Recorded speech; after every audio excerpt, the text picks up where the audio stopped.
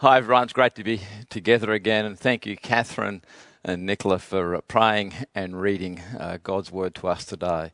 It's great to be with you. We all know another week in, and we're all feeling all sorts of different things. I have no doubt that in the years to come, I want to say for all of us, especially the younger generation, but 2020 is going to be a defining moment for all sorts of reasons. In years to come, when you look back at what has shaped you, the attitudes you have, the character that you've developed, you're going to look at this season as being one of the, if not the most important and defining moment in your life.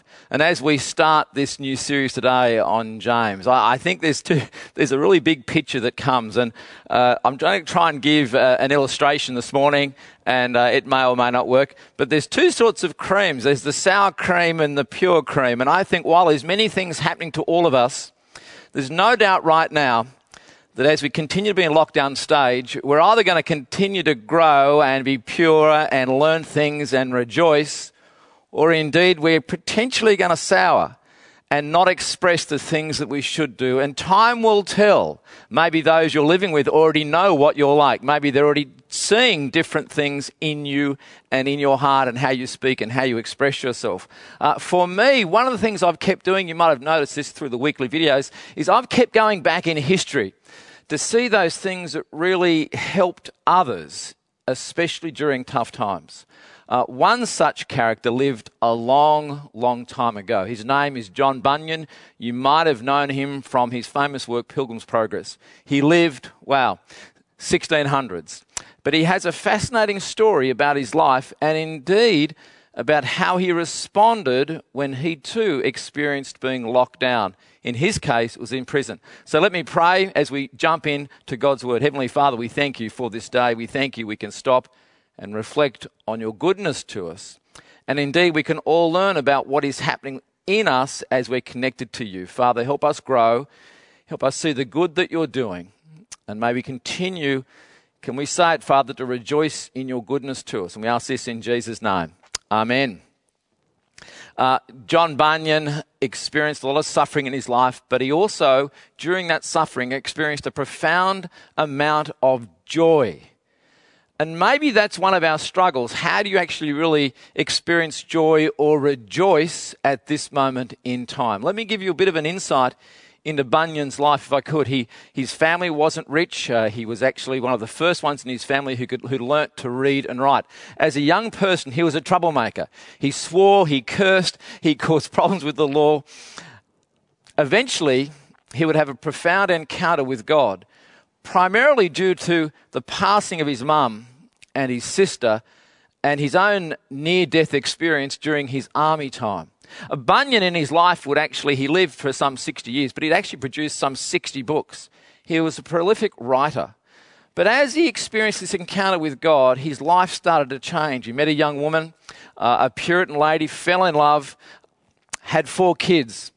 But during that time, way back in England, he started to go to a church called Bedford in England, and he was connected with what was happening there. And he felt a call of God to preach, to tell others about the saving hope in Jesus and the joy that one could experience during that time.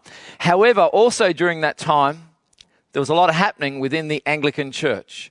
And while there might be something within myself that sort of feels a bit interesting about that, the Anglican Church actually didn't want him to keep preaching, and they were threatening him about what to do. Sadly, during that time, his wife passed away.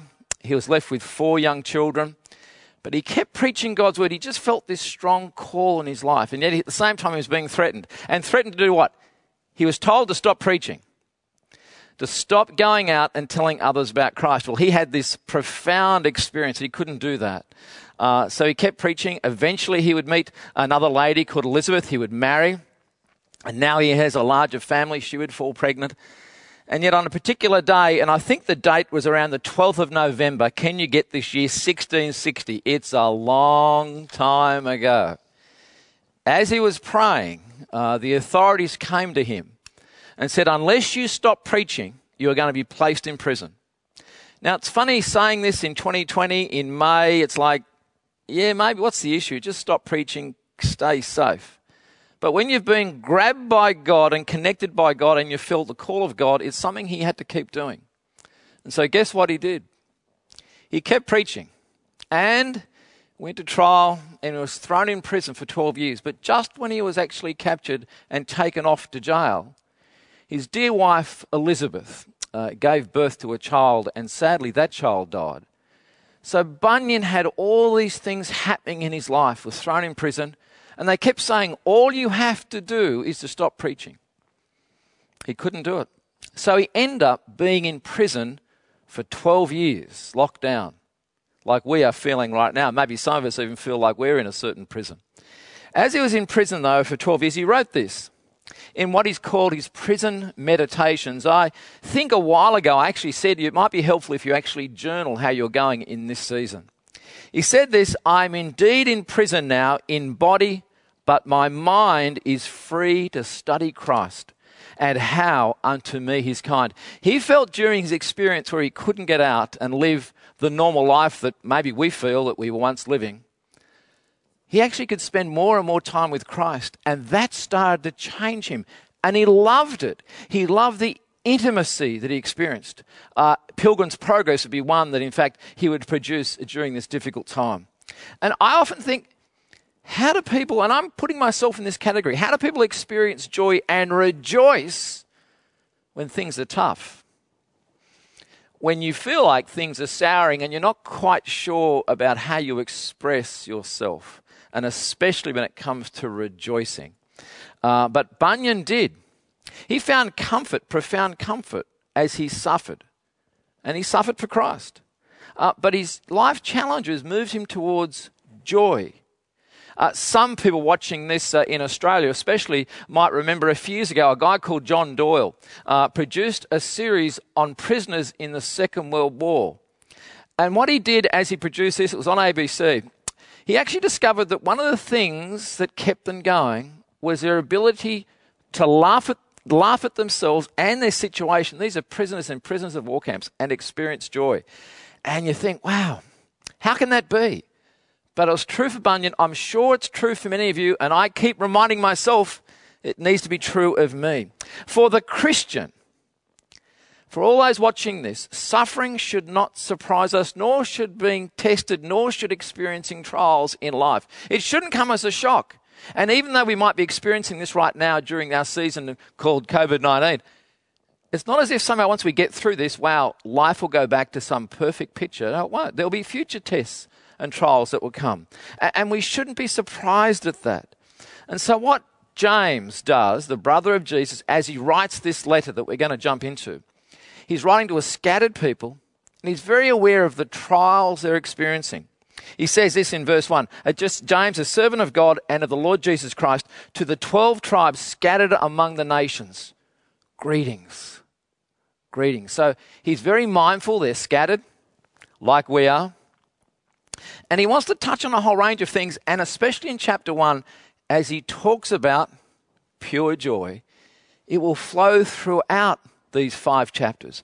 He'll touch on other things very directly, which myself and Shane and Langdon will do. He'll touch on some things that really should make us stop and think, especially in this season. That's why I really feel that this part of God's Word is so appropriate for us right now and so helpful. Think about some of the things with me as we know what's coming up, and I'm guessing many of you might have read ahead, or you're very familiar with this letter of James. Chapter 2, favoritism, seeking wisdom. Always a challenge. Chapter 3, the tongue, how we speak, the words we use, the power to hurt or the power to rejoice. Very strong. And then when you get to James 4 about quarrels and boasting, who you're boasting in. And then finally, and we'll feel like this by the time we get to the end of the letter, chapter 5, patience. You think you need patience now, brothers and sisters, if we're still in this for another 1, 2, even 3 months, we will need even more patience to know how to live well, to know how to rejoice, to know how to grow. And so James wants to give his people a new perspective. And I think he feels it's a much needed perspective as he writes. And he wants them to understand how they're to respond in tough times. And I too want to jump in with that with you as well. He says this in verse 2 to verse 4. Consider There it is on the screen. Pure joy, my brothers and sisters, whenever you face trials of many kinds, because you know that the testing of your faith produces perseverance. Let perseverance finish its work so that you may be what? Mature and complete, not lacking in anything. There it is. This pure joy. I sometimes think it's one thing to experience joy, pure joy, and especially during times when things are tough. I wonder if that has been your experience so far this season. As Shane said earlier on today, this is week 7. That's quite a few weeks to be doing what we're doing and to continue to live stream. And yet, it illustrates the primary focus of James' letters, which is trials and temptations and how we respond and how we interact and how we engage, and especially how we use this time to really grow spiritually and to lean more and more into God. And I can encourage you to check out some other videos on the Fig Tree TV YouTube about growth as a disciple of Christ as well. And it's not that Christians are the only ones who've ever been persecuted. It's not that Christians are the only ones who've ever experienced hard times or trials. And yet how we respond, and it's not as if James is writing to those who are scattered, who are only experiencing trials because of their faith either. He talks about a range of things. He talks about poverty. He talks about heartache. And so he touches on a range of things that we're all experiencing right now. And so we need to be mindful of that as we live. And yet, I'm wondering if, like me, that you too are experiencing particular moments right now which you would only experience and have experienced because we are locked down. One writer said this: you actually can flourish in the atmosphere of suffering. You can flourish in the atmosphere of suffering. That's a really strange thing to say, and yet it's true. Different things can happen and you can learn different lessons along the way. Joy. Wow, joy is so fundamental to the Christian life. God wants us to be joyful. Stop right now. Why don't you raise your hands and say, praise God. A couple here just did that. God wants us to be joyful. Paul, that great apostle, has often been called the apostle of joy. You only need to read Philippians. You only need to read his other letters. You can read Hebrews 12. Many of you know we were doing a series on Hebrews, and you get into Hebrews 12 and you read those great words. For the joy set before him, what? Jesus endured the cross. I find that fascinating. You can jump into Hebrews 13 verse 17 later. It's a great word for many people. We read this: have confidence in your leaders and submit to their authority, because they keep watch over you as those who must give an account. I know that very personally. We have to have that day where we give an account of our life. But why do this? The Bible tells us do this so that their work will be a joy and not a burden, because that won't advantage you. God wants us to be joyful, and yet there are things like trials and temptations, and we're called to persevere. And why? Because we want to be mature in Christ. Just think with me for a moment about those things. Trials, the things that come in our life. Can we consider being joyful when we experience unjust treatment? Can we experience joy when things don't go away? Can we experience joy when a loved one gets sick? The Bible's answer is yes. Because through all these trials, we can actually learn things about our Heavenly Father and indeed about ourselves. In the midst of a financial crisis, and I know people that I've been talking to, many have experienced the loss of jobs. That's hard stuff. I was in a meeting during the week with fellow colleagues, senior ministers of churches, and many of them have experienced a loss of income from between 5% to 25% already, and that's going to have a huge impact in years to come. So even through times like that and trials, can you experience joy? The answer is yes, because of who you're connected with. And some of these examples James will mention throughout his letter as well. And instead of being concerned about the trials, can I use this language? Look for the spiritual dynamics that we can learn. And James pushes it further too. He talks about trials and temptations, the testing of our faith. How many of us right now are suffering in all sorts of ways? Maybe we're thinking, look, God is testing me in a certain way and I wish the test would be over. I wonder how many of you are actually praying, Heavenly Father, there are more lessons for me to learn. May you keep us in lockdown for another 6 months. Has anyone prayed that prayer? In case you're wondering, I haven't. I'm praying a vaccine is found and we're released and we're outside again experiencing life as we once were. But we're called to rejoice in the prospect of what God is doing in our lives. And that's why James talks about helping us to persevere. We need to persevere. It doesn't happen overnight. Perseverance doesn't happen overnight. For those mums and dads who have kids, you have an incredible time right now to teach those in your household about how to persevere. You actually just can teach them by having them watch you, how you're persevering. As you speak about that, as you pray about that, as you engage each and every day we get up, and maybe all of us are waiting to hear the next announcement from the Prime Minister or our Premier about more freedom, more restrictions being lifted. But what about now? What are you learning about God and about yourself now? One of the things John Bunyan said in his time, he wrote this in one of his writings. He said this, I've never had in all my life so great an opportunity into the Word of God as now. This is while he's in prison. I think it's true for us too. Those scriptures that I saw nothing in before are made in this place and state to make them shine. I'm noticing right now that as I read God's Word, there's parts of God's Word that are really just jumping out. It's like they're in Braille. It's like, wow. And it's only happening, I think, because I have a different time to stop and think and read. Bunyan felt, he said this, I have these sweet signs of the work of God in my life and what God has done with my sins and his forgiveness. And he says, I feel like I've been taken with Jesus into another world. I wonder if some of you are experiencing that. His soul was awakened to God like never before. His heart was beating with God like never before because of being locked down. And I think during trials and temptations and as we seek to persevere, that's what too can happen to us. I read one sporting coach say the other week that crisis doesn't build character, it reveals character. Crisis doesn't build character, it reveals character. I realize that is so true. Your character can change through the crisis and your character can grow as a result of the crisis.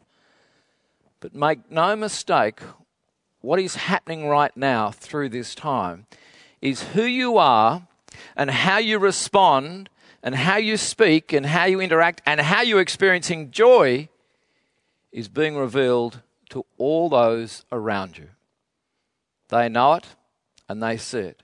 You see, James wants us to understand that there's a purpose behind this, and that purpose is to lead us to maturity in Christ. That we don't lack anything. And so, if you're facing difficult times or hard times, can I encourage you to lean a bit more into being joyful because of what God is doing in your life? As a senior pastor, I don't know what it's going to be like in months to come or even next year. And I know God is already there, and we will rejoice once we get back together, no matter what that looks like, and we'll reflect back on this time and share things about what we learnt during this time. And so James wants to push it further. There's a new perspective needed, and he feels, I think, that people have neglected a little bit about where you can find that perspective. And so he actually jumps into verse 5 and says, if any of you lack wisdom, you should ask God, who gives generously to all without finding fault, and it will be given to you. And it'll be given to you. It's a wonderful part of Scripture. You see, at this time, confusion can occur. Fears can occur. We can be wondering what's going to happen next. Where did I go wrong? Is God punishing me? Have I done something in particular that God is upset with? We could even ask that much harder question. Does God really love me? Now, in case you're wondering that, the answer is yes. He loves you so much. One of the things I'm noticing with the staff and other parishioners that we are talking to, they're missing one thing in particular, and it is the gathering, it is the connection, It is that sense of being one together. And can I use that language? It is that sense of being loved by each other, not judging, not pointing finger about what was done or not done. And I want to remind you that God truly does love you. He loves you profoundly. We see that in his son, Jesus. But again, during intense seasons of trials or heartache, fear can come upon us and can grow. And yet James is instructing us, if any of you lack wisdom, ask God. Why? He gives to all. He gives generously. He doesn't hold back. And he gives, and I love those words in verse 5, without finding fault. Without finding fault. God is not looking to find fault in us, which is great news. Because, can I use a phrase, he's a good father. And we've got to believe it. Verse 6 picks up on that. But when you ask, you must believe and not doubt, because you can be in that space of being double-minded. And James uses that image, indeed, from the ocean. That person should not expect to receive anything from the Lord. Such a person is double-minded and unstable in all they do. Unstable. It's like you're being, washed backwards and forwards. I'm in, I'm out. No, don't do that. James is prescribing a faith in the grace of God that is firm and strong. A faith that can be exercised during hardship and trials and temptations. And therefore he says, consider it pure joy. Consider it pure joy of what you're experiencing. Don't deny what's going on. Embrace it and learn from it. It's a wonderful picture because, wow, in verse 9 we read these words, believers in humble circumstances ought to take pride in their high position. But the rich should take pride in their humiliation, since they will pass away like a wildflower. Maybe right now, and maybe some of you are really finding your work hard. I know here in our church we've been able to get JobKeeper. Maybe some of you, and especially our young ones who are part-time or casuals in coffee shops and restaurants, and many of them, well, they've all closed down at the moment, so there's a loss of income. And maybe you've stopped to think, my worth is tied in with how much I earn. That's a mistake. Your worth is not tied in with how much you earn. And this is why James is trying to encourage those who are scattered. No. Your worth is tied in with God.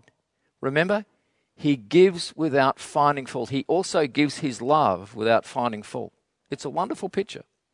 And look, COVID-19 has brought many tensions and a loss of employment to many, many people. We know that. And people are struggling to make ends meet, to wonder about what's coming up. And yet, even in this season, we have noticed, and wow, the toilet paper world, people demonstrate a lot of greed and different practices in those last few weeks that many of us stop and think, what was going on with that? And yet James wants us to know that, money doesn't make us who we are. It's actually the opposite of what the world would say. Money doesn't somehow verify my worth to God or to others. And yet we can think that. We can look at others and their success or what they have, and yet James makes that point. Don't forget, the rich too will pass away like a wildflower. He makes that very clear. And if you're going to boast, dare I say Jeremiah 9, you can write that down. Jeremiah 9 verse 23, great words.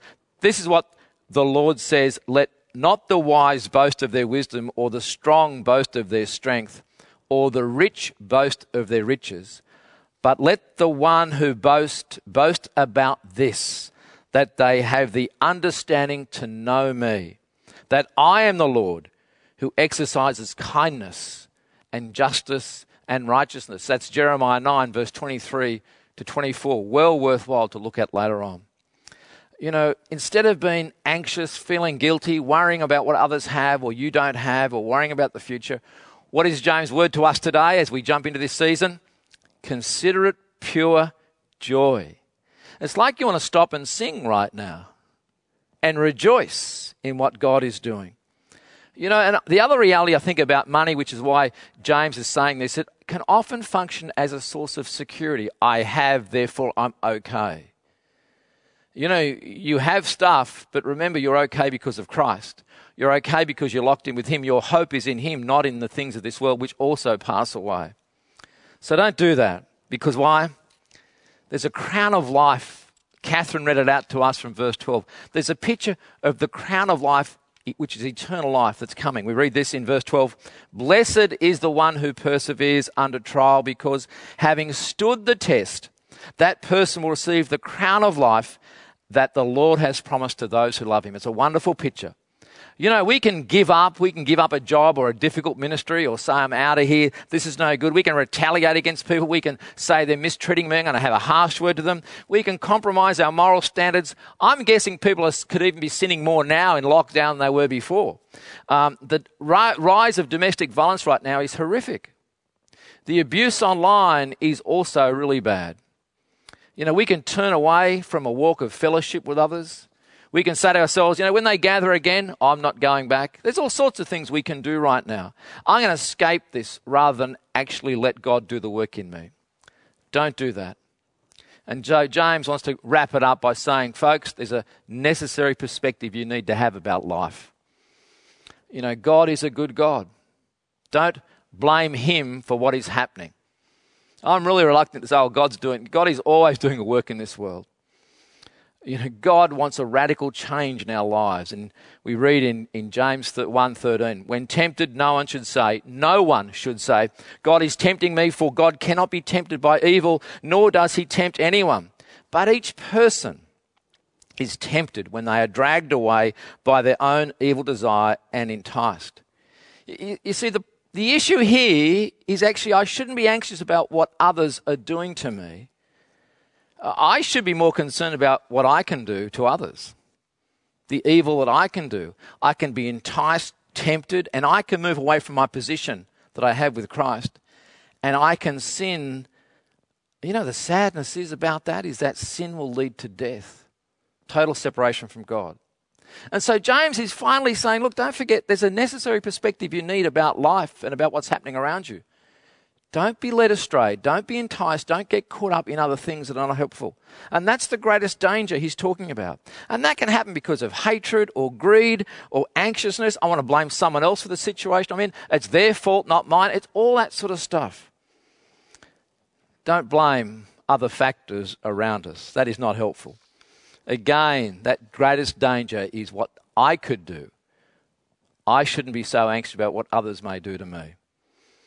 That's why James says in verse 16, don't be deceived, my dear brothers and sisters. Every good and perfect gift is from above, coming down from the Father and one of the heavenly lights who doesn't change. It's a wonderful picture. I know right now you feel like singing, he's a good, good Father. He is a good, good Father. You know, our suffering makes us appreciate the worth of God.